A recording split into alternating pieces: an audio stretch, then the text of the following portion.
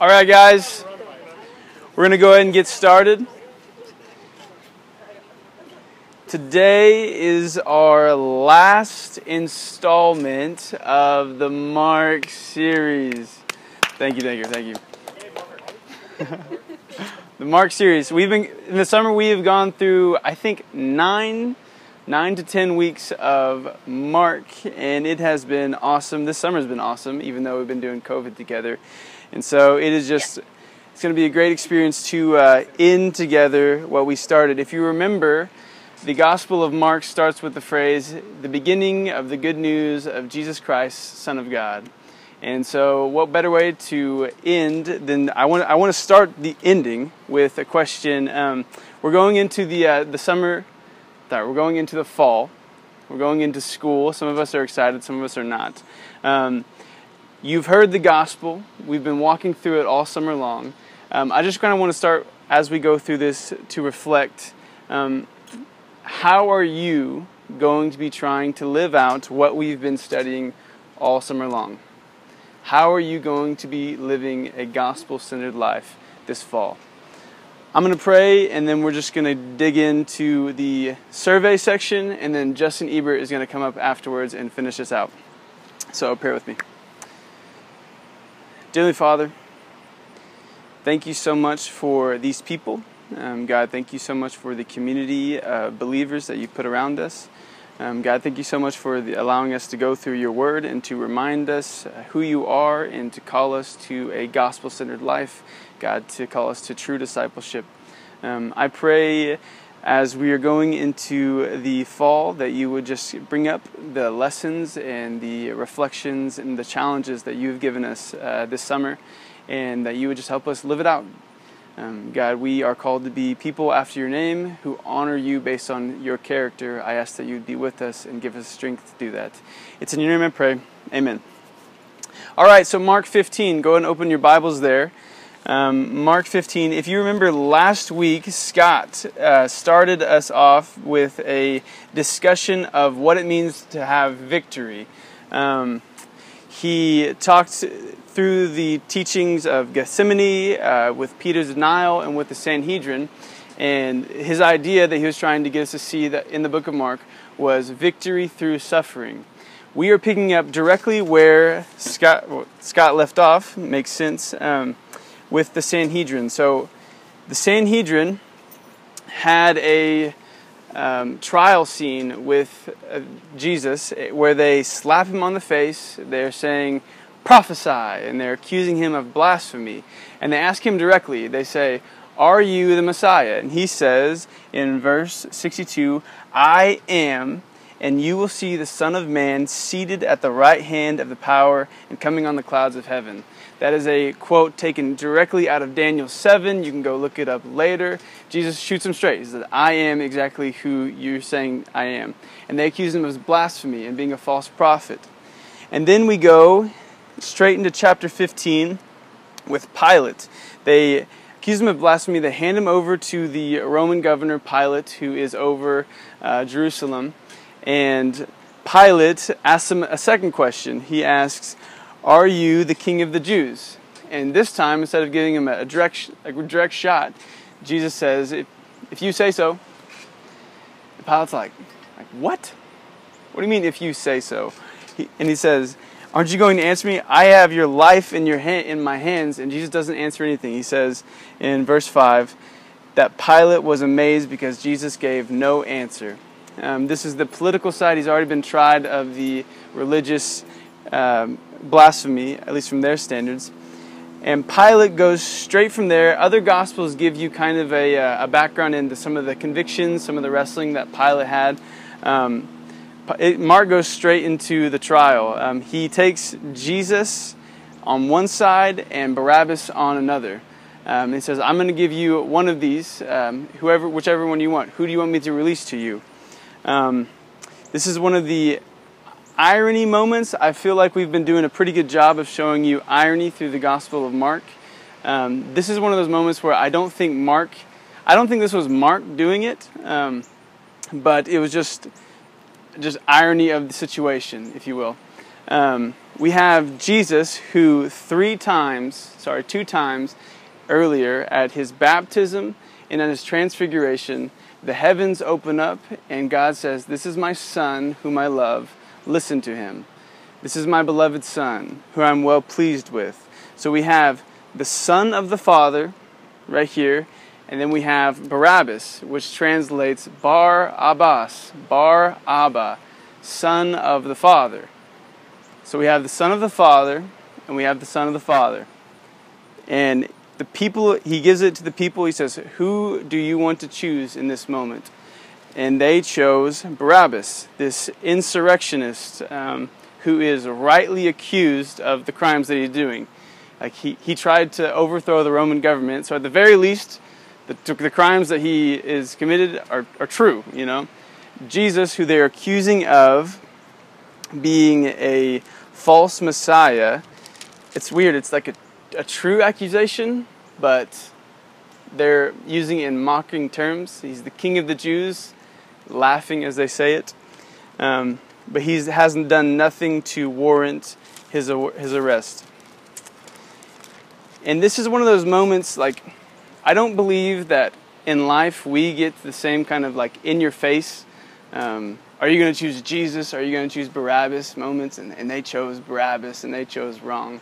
But in life, especially coming up in the fall, you're going to have a lot of moments where you're going to be able to choose between Jesus or something else.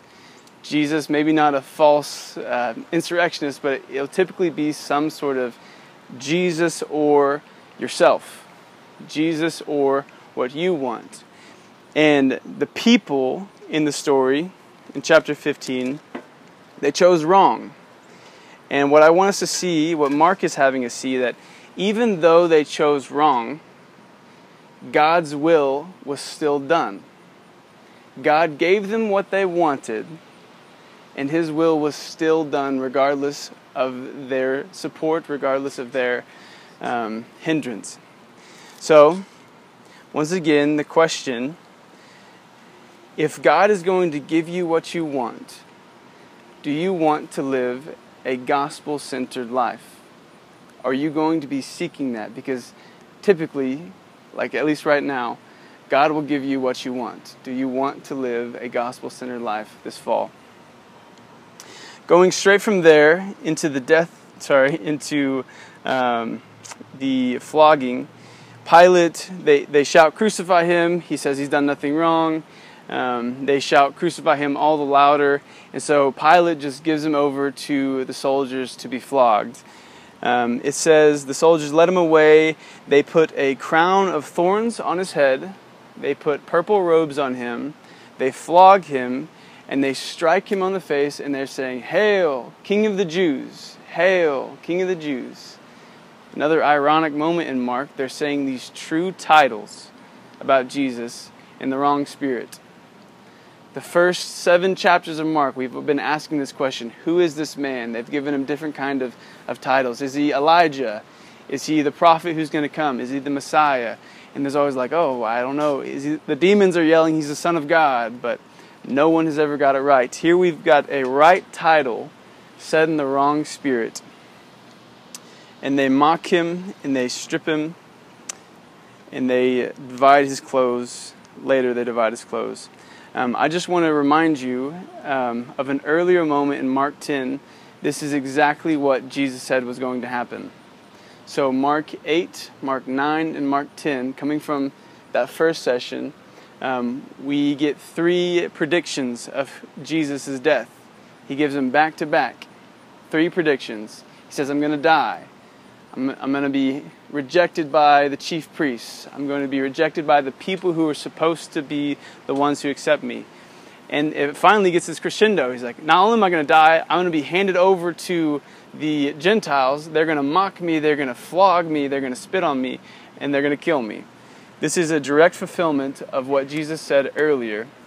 Just a reminder that that section of Scripture wasn't just 3 random predictions that Mark just threw in. It was in the context of discipleship. Each time Jesus gave a prediction of his death, which we're seeing fulfilled right here, he gave a prediction And he says, he gave a correction of what true discipleship was. Like, you think greatness is this, but greatness is service. You think greatness is lording it over everyone else, but greatness is becoming the most humble out of all of us. You think greatness is becoming something worthwhile, but Jesus says that greatness in chapter 8 is picking up your cross. Maybe not necessarily a little cross, which he's doing right now, but picking up your cross and following me. True discipleship is gospel-centered, cross-shaped life. And this is what Jesus is enacting right now. So they mocked him and stripped him, exactly what he said was going to happen in chapter 10. And they said they led him out to crucify him.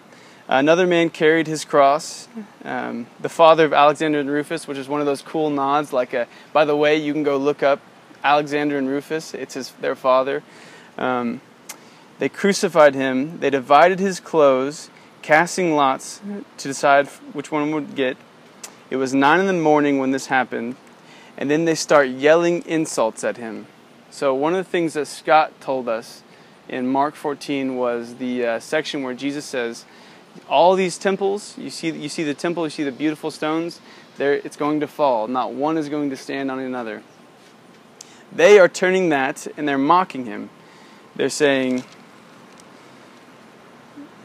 "Ha, the one who would destroy the temple and rebuild it in 3 days, save yourself by coming down from the cross. You claimed that you're going to destroy the temple, and here you are dying out, like dying in front of us."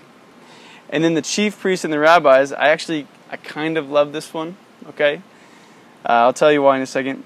31, it says, "He saved others, but cannot save himself." They're mocking him with that. They're saying, you saved others, but you cannot even save yourself. And what they don't know is they are quoting him. In Mark 10:45, he says, "The Son of Man came to serve, not to be served, and to give his life as a ransom for many." He saved others, but cannot save himself. This is almost a direct gospel statement said in mockery at his death. Irony. And then I'm going to give you guys a discussion question that I want you to talk about here in a second of this next part. It says, "When it was noon, darkness came over the whole land until 3 p.m. So noon to 3, there is darkness. If you've heard the story of Exodus, should be reminding us a little bit of that. So Exodus, there are plagues. God is going to war against the nation and against the gods of Egypt. And the 9th plague is darkness. And just before, so the 9th plague is darkness, and that is preceded by the death of the firstborn, where God takes retribution against the nation of Egypt for killing his firstborn children, which happened at the beginning of Exodus. He turns it right back on them, and he kills their firstborn. The only way you got out of, you avoided the wrath of God was if you took the Passover lamb and you painted it over the blood over your doorpost. God's wrath passed over you. Okay, so we had darkness and the death of the firstborn. If you want to go ahead and turn to Amos 8 for a little bit more of a background and prophetic fulfillment. Amos 8, in showing what Mark is trying to get across. We've been trying to show how Exodus is involved in Mark all along. If you remember the shepherd, the promised shepherd that was in the feeding of the 5,000, where Jesus was the one who cared for them and fed them just like God fed them. If you remember the transfiguration, where the people go up on the mountain, they see the glory of God revealed to them, just like in Exodus 33. Here we have a fulfillment of the punishment of Israel, the plagues of Israel being put upon, the plagues of Egypt being put upon Israel. So read with me in Amos 8:9. And in that day, this is a punishment. This is God taking the plagues of Egypt and putting them on Israel. because they are not following his ways. And in that day, this is the declaration of the Lord. I will make the sun go down at noon. I will darken the land in the daytime. I will turn your feasts into mourning and all your songs into lamentation. I will cause everyone to wear sackcloth and every head to be shaved. I will make that grief like mourning for an only son, and its outcome like a bitter day. This is the plagues of Exodus being placed on Israel and the judgment being placed on Jesus, the Passover lamb, which is made very clear in John if you want to cross-reference that. And then Jesus cried out in a loud voice, Eloi, Eloi, lama sabachthani, which translates, my God, why have you forsaken me? And here's what I want you to talk about. I'm going to give you about 5 minutes, okay, amongst yourselves. How was this said? Was this said in despair? Was this said in some other way? My God, why have you forsaken me? I want you to use what you've known in Mark, in all the story that we've gone through so far, and I want you to answer that question. And after you've answered that question, I want you to go to Psalm 22 and read it in its entirety and see if your answer changes. Okay? So you got about 5 minutes talking about how this was stated, and Psalms 22, and then we'll come back. All right, guys. So give me some of our reflections. In what spirit do we think this is said? Despair. Okay, that's pretty straightforward. It says, my God, why have you forsaken me? And he's dying on the cross. It's pretty straightforward. Anyone else? Do we think, did the Psalms reading change our mind at all about it? We're pretty hardcore on despair. Okay? Then I'm excited to tell you my opinion then. I think this psalm was not so much a cry of despair, of Jesus feeling that he is completely abandoned by God and that he has no hope. Okay, so we've already heard him say, I'm going to die and in 3 days I'm going to rise again. He knows that's not going to be the end of the story. I think him saying the words of Psalm 22 are in almost an allusion to the victory that David has. So I want to walk you through Psalm 22. It says, my God, why have you forsaken me, at the very beginning. And then verse 6, I am a worm, not a man. I am despised by the people. Everyone who sees me mocks me. They sneer and shake their heads at me. Just happened in the mocking the temple, his words on the temple. He says, the one who relies on the Lord, let God save him. If you're loved by God, let God save him. And then verse 14, I am poured out like water. All my bones are disjointed. My heart is like wax within me. Verse 16, dogs have surrounded me. A gang of evildoers has closed in on me. They have pierced my hands and my feet. I can count all my bones. They have divided my garments among themselves. I don't know what David was going through at the time. If there was something exactly like what Jesus was going, or maybe he was inspired to speak to things he did not know about in the poetic language. But David ends his psalm, which Jesus alludes to as, you answered me. I will proclaim your name to my brothers and sisters. I will praise you in the assembly. He did not hide his face from him, but listened when he cried to him from help. And then, verse 27, all the ends of the earth will remember and turn to the Lord based on what was happening in the psalm. I think Jesus said those words to make a claim on the psalm's fulfillment. That even though everything that was happening in the moment looked terrible, and it even looked like God himself had turned away from him, the sun itself was darkened, that wasn't the end of the story. That there was going to be victory through this. And then it says Jesus let out a loud cry, verse 37, a loud cry and breathed his last. In the Gospel of John, the words that are given to Jesus is tetelestai, meaning it is finished. The work that Jesus has done, all that he has been speaking and doing, has now been finished. I believe Jesus' allusion to Psalms 22 and his loud cry are a symbol of victory and not of despair. And I think this is evident in the way, in verse 39, the centurion who is standing there, the one who was killing him, says, "Surely this man was the Son of God." Throughout all the Gospel of Mark, we've had this question, who is Jesus? Who is Jesus? Is he a prophet? Is he the Messiah? We don't really know what that means. The one person to get it right, the one human figure to see what was going on and to get it right, was the very one who is killing him at the end of his life.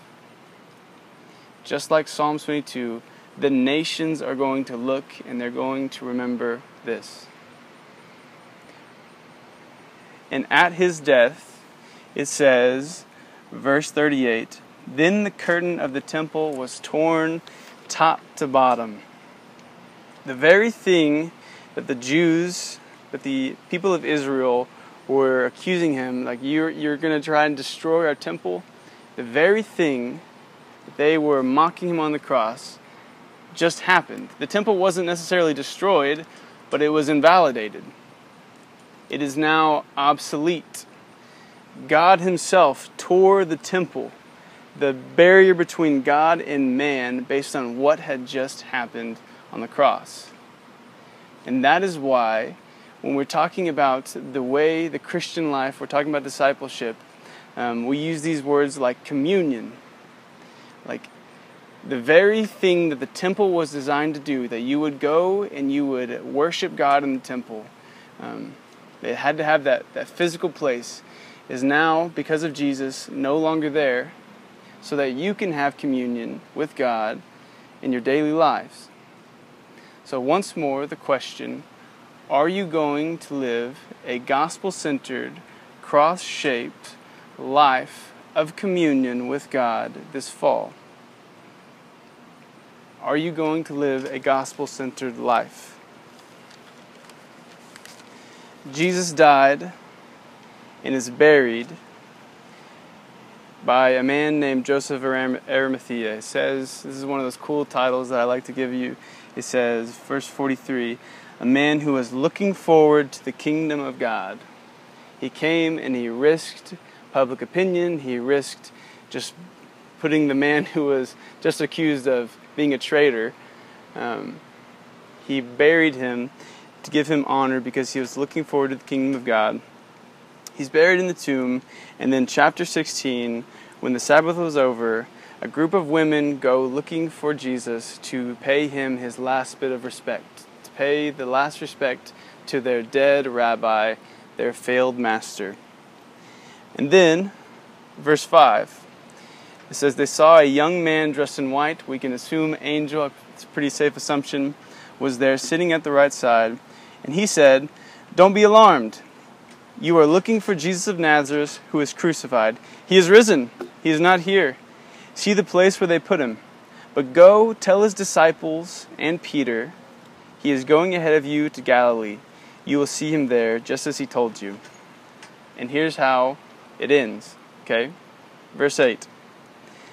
The women went out and ran from the tomb, trembling in astonishment, having overwhelmed them.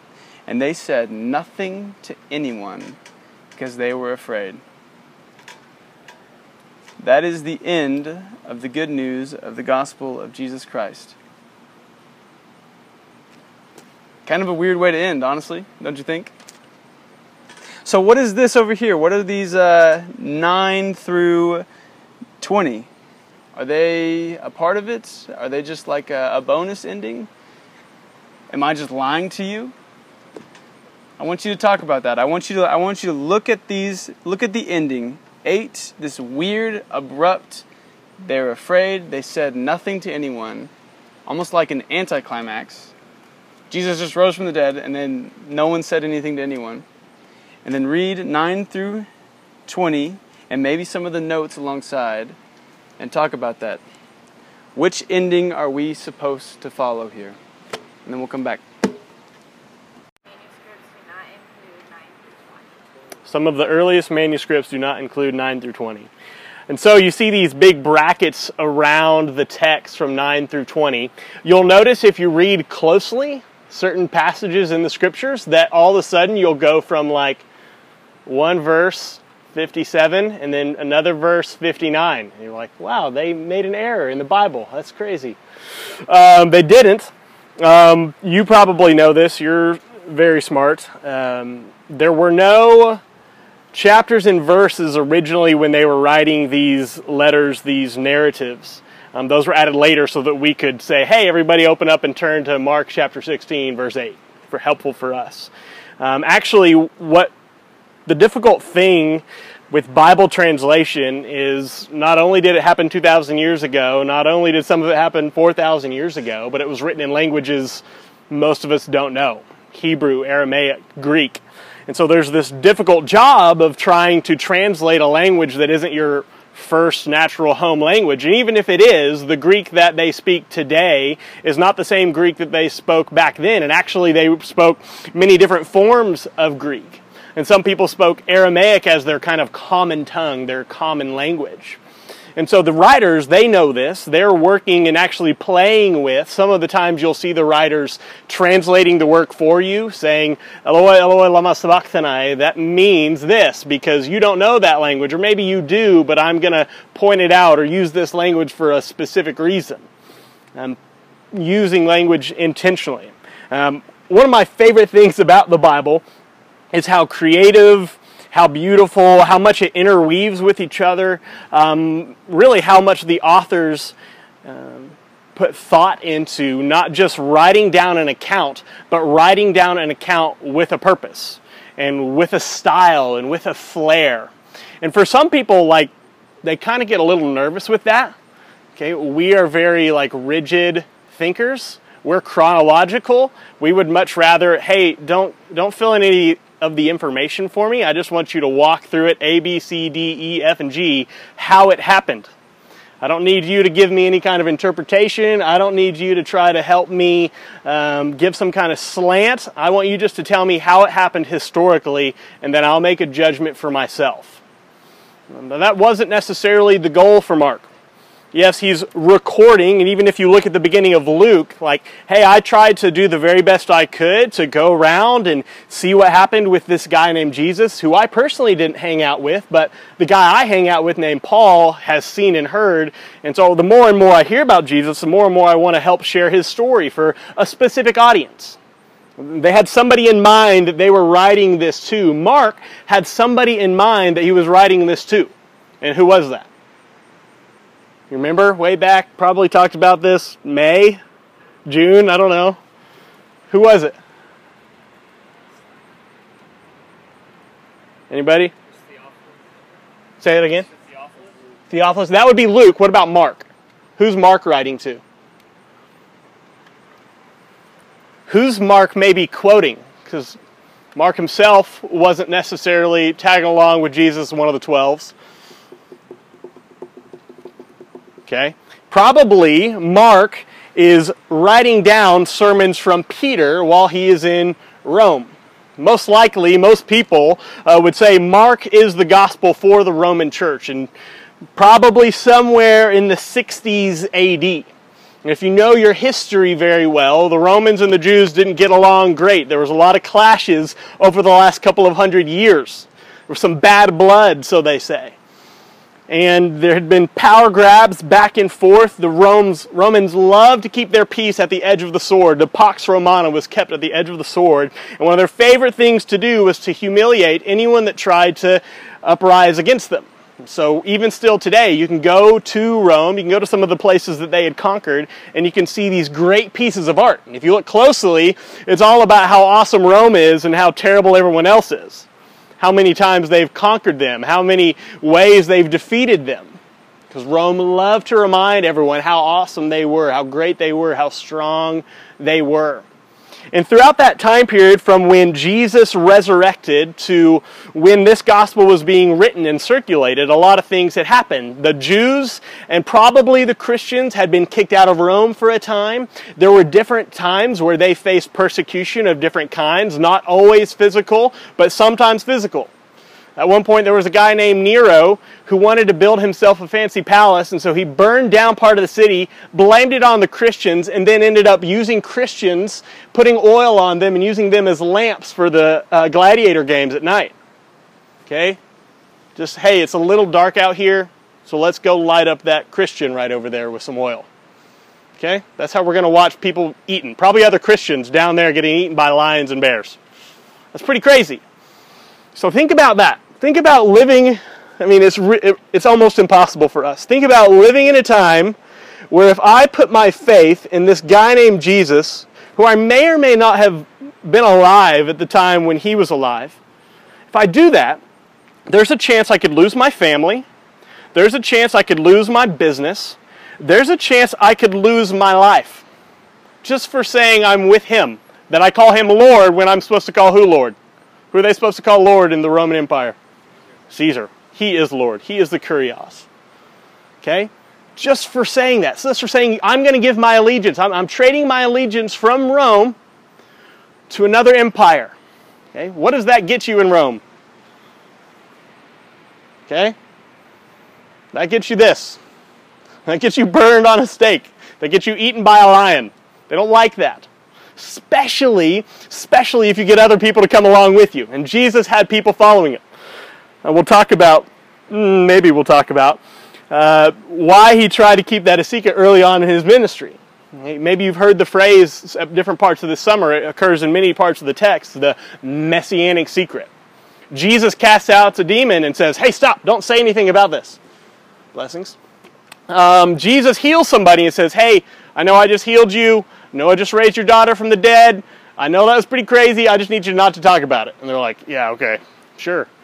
It's this term, messianic secret. For whatever reason, Jesus is trying to get them to keep it quiet. Mark's trying to take them along on this journey in which some reason he came here to preach as the Son of God, and he doesn't want people to know that he's the Son of God yet.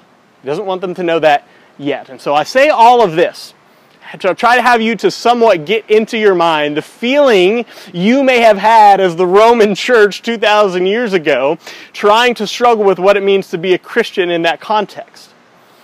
And here comes the gospel according to Mark. Mark, a friend of, or maybe a scribe of, the Apostle Peter. Peter writing down, or at least preaching all these sermons, all these stories of who Jesus was and what he did, and all the while Mark is thinking, I need to get this to our people, to the other churches around, so the body of Christ can benefit from the good news of Jesus. Because, again, a lot of scholars would argue that hadn't been done yet. Mark is arguably the very first person to write down and circulate the story of Jesus. That's pretty cool. Pretty cool, and in a pretty tough environment. And so, one of the reasons why I believe Mark chapter 16 ends at verse 8 is with that context in mind. And let's read this last verse again. Look at verse 8. They, the women, went out and ran from the tomb because trembling and astonishment overwhelmed them. And they said nothing to anyone, since they were afraid. Boom. Mic drop. Scroll closed. I don't know what you did with scrolls back then. I don't know. And he ended it. Number one, it's probably not true. It's probably not true that the women left and said nothing to no one ever. No, they probably did at some point, which is why we have part of this story, right? Mark is doing something, what's the word? Ironic? He's using an irony. Jesus had just raised from the dead. They're a little skeptical after this young man in a white robe came and spoke to them, and then they themselves go and run, and they're scared. Fear plays a pretty important role in the book of Mark. In Mark chapter 4, you guys actually just turn back to Mark chapter 4 for now. We're going to kind of turn through these. You don't need to deeply read this, but just kind of be tracing it as I go. We're going to go pretty quickly through it. Mark chapter 4.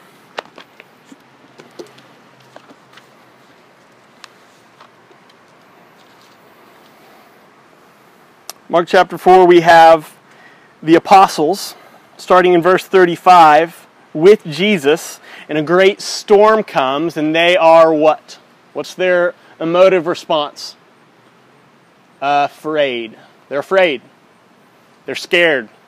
Okay? You go get on a 15-foot boat on the Sea of Galilee when these torrential winds and rain start coming in off the coast. It's not a place you want to be.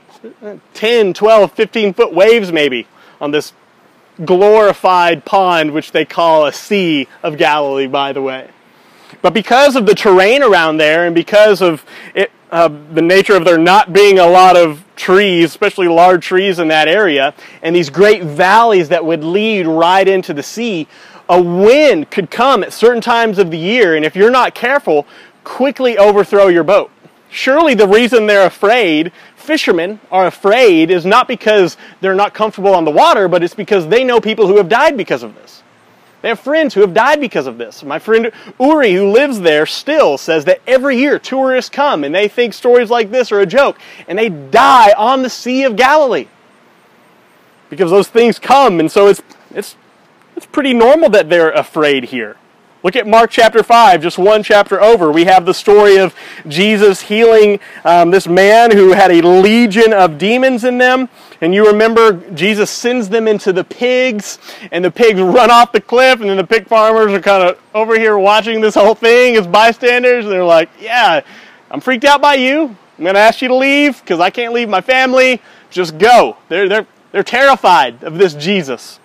It's not the only person who's terrified in Mark chapter 5. A woman who had been bleeding and had no ability to heal herself. Nobody had any answers for her. She was had physical difficulty in her life, and then all she did is touch Jesus' clothes, and she's healed. And in this massive crowd where everyone's going shoulder to shoulder, Jesus feels power leave him, and he says, "Who touched me? Who touched me?" All their disciples are like, "Everyone here. That's who touched you. All the people. All of us. That's who touched you." And the woman knows. She's like, gosh, this is going to get awkward. It was me. Terrified, trembling, it says. It was me. Jesus knows. And listen to what he says to that woman. "Your faith has healed you. Go in peace." I know you're terrified. I know you're trembling. Your faith has healed you. Go in peace. Lastly, the synagogue leader, his daughter is sick, who he's going to find Jesus because he knows this guy has the potential to heal him. But as he's on his way back to wherever that guy lives, it comes back that the daughter had died. The daughter had already died. And Jesus says to that man, "Don't be afraid, only believe." And then somebody read out loud for me Mark 5:43. Casey, loud and proud. "But he strictly charged them that no one should know this, and he told them to give her something to eat." Okay, I know most of you probably don't have children yet, but your daughter dies and then is not dead anymore. You're going to start doing things, okay? You're going to start screaming. You're going to start celebrating. I mean, they were probably already mourning quite loudly and obviously in that culture. Think about the party they were throwing. Let alone, you're just going to go to the coffee shop and sit around and "Hey, my daughter resurrected from the dead last night. I don't know, what did you do? Did you watch the game? Lakers and Thunder on right now. But yeah, my daughter resurrected." Isn't that crazy? Yeah, he probably told some people. The word probably spread. This is that messianic secret. There's the irony. You see the two things that are throughout these stories. There is fear, And there's this secret, and all the while, Mark is trying to get people to see who Jesus is. That's the question Alec already said. Who is Jesus? Some people begin to recognize who he is, and they're terrified. Whoa, whoa, whoa. People don't just raise people from the dead. People don't just cast out demons. People don't just tell the sea to calm down and it works. Okay, my mom's a loud lady, but that doesn't usually go down well. I can be crazy in my house and that doesn't work. Let alone the sea. How do you calm wind? How do you make waves lay down? How do you make the rain stop? Somebody can control the spiritual, the physical. He can heal bodies. That's pretty crazy. And maybe this guy is somebody different. And we could share a few different stories, but I don't want to keep you here till 9. The last two I want you to read, somebody read Mark 8:30 and Mark 9:9. Mark 8:30. Okay, kind of look, don't just read it actually yet. Look at the context. Mark 8:30.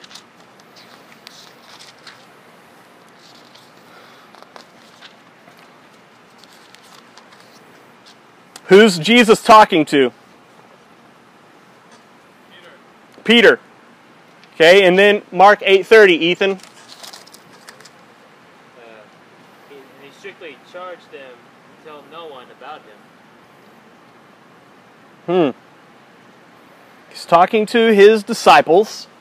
Peter speaks up, and we start to see a turn in the narrative. You're the Messiah. That's who you are. You're the one that we've been waiting for. You're the one that's supposed to sit on David's throne. You're the one that was promised to Abraham who would bless all the nations through our nation. You're the one that was promised to Adam and Eve who would crush the head of the serpent though your heel was struck. I think that's who you are. He doesn't say, no, you're wrong. He says, shh, not yet. Not yet. And then chapter 9 comes and we see this transfiguration, this crazy moment which is incredibly difficult to imagine, but Peter, James, and John, the close three, the inner circle to Jesus, are there on this mountain with Jesus, and all of a sudden, things get weird. There's these two people there that weren't there before. Jesus looks kind of trippy, and they're terrified. Once again, surprise, surprise. I probably would be too. Sounds like a pretty crazy moment to be part of. I know, that's true.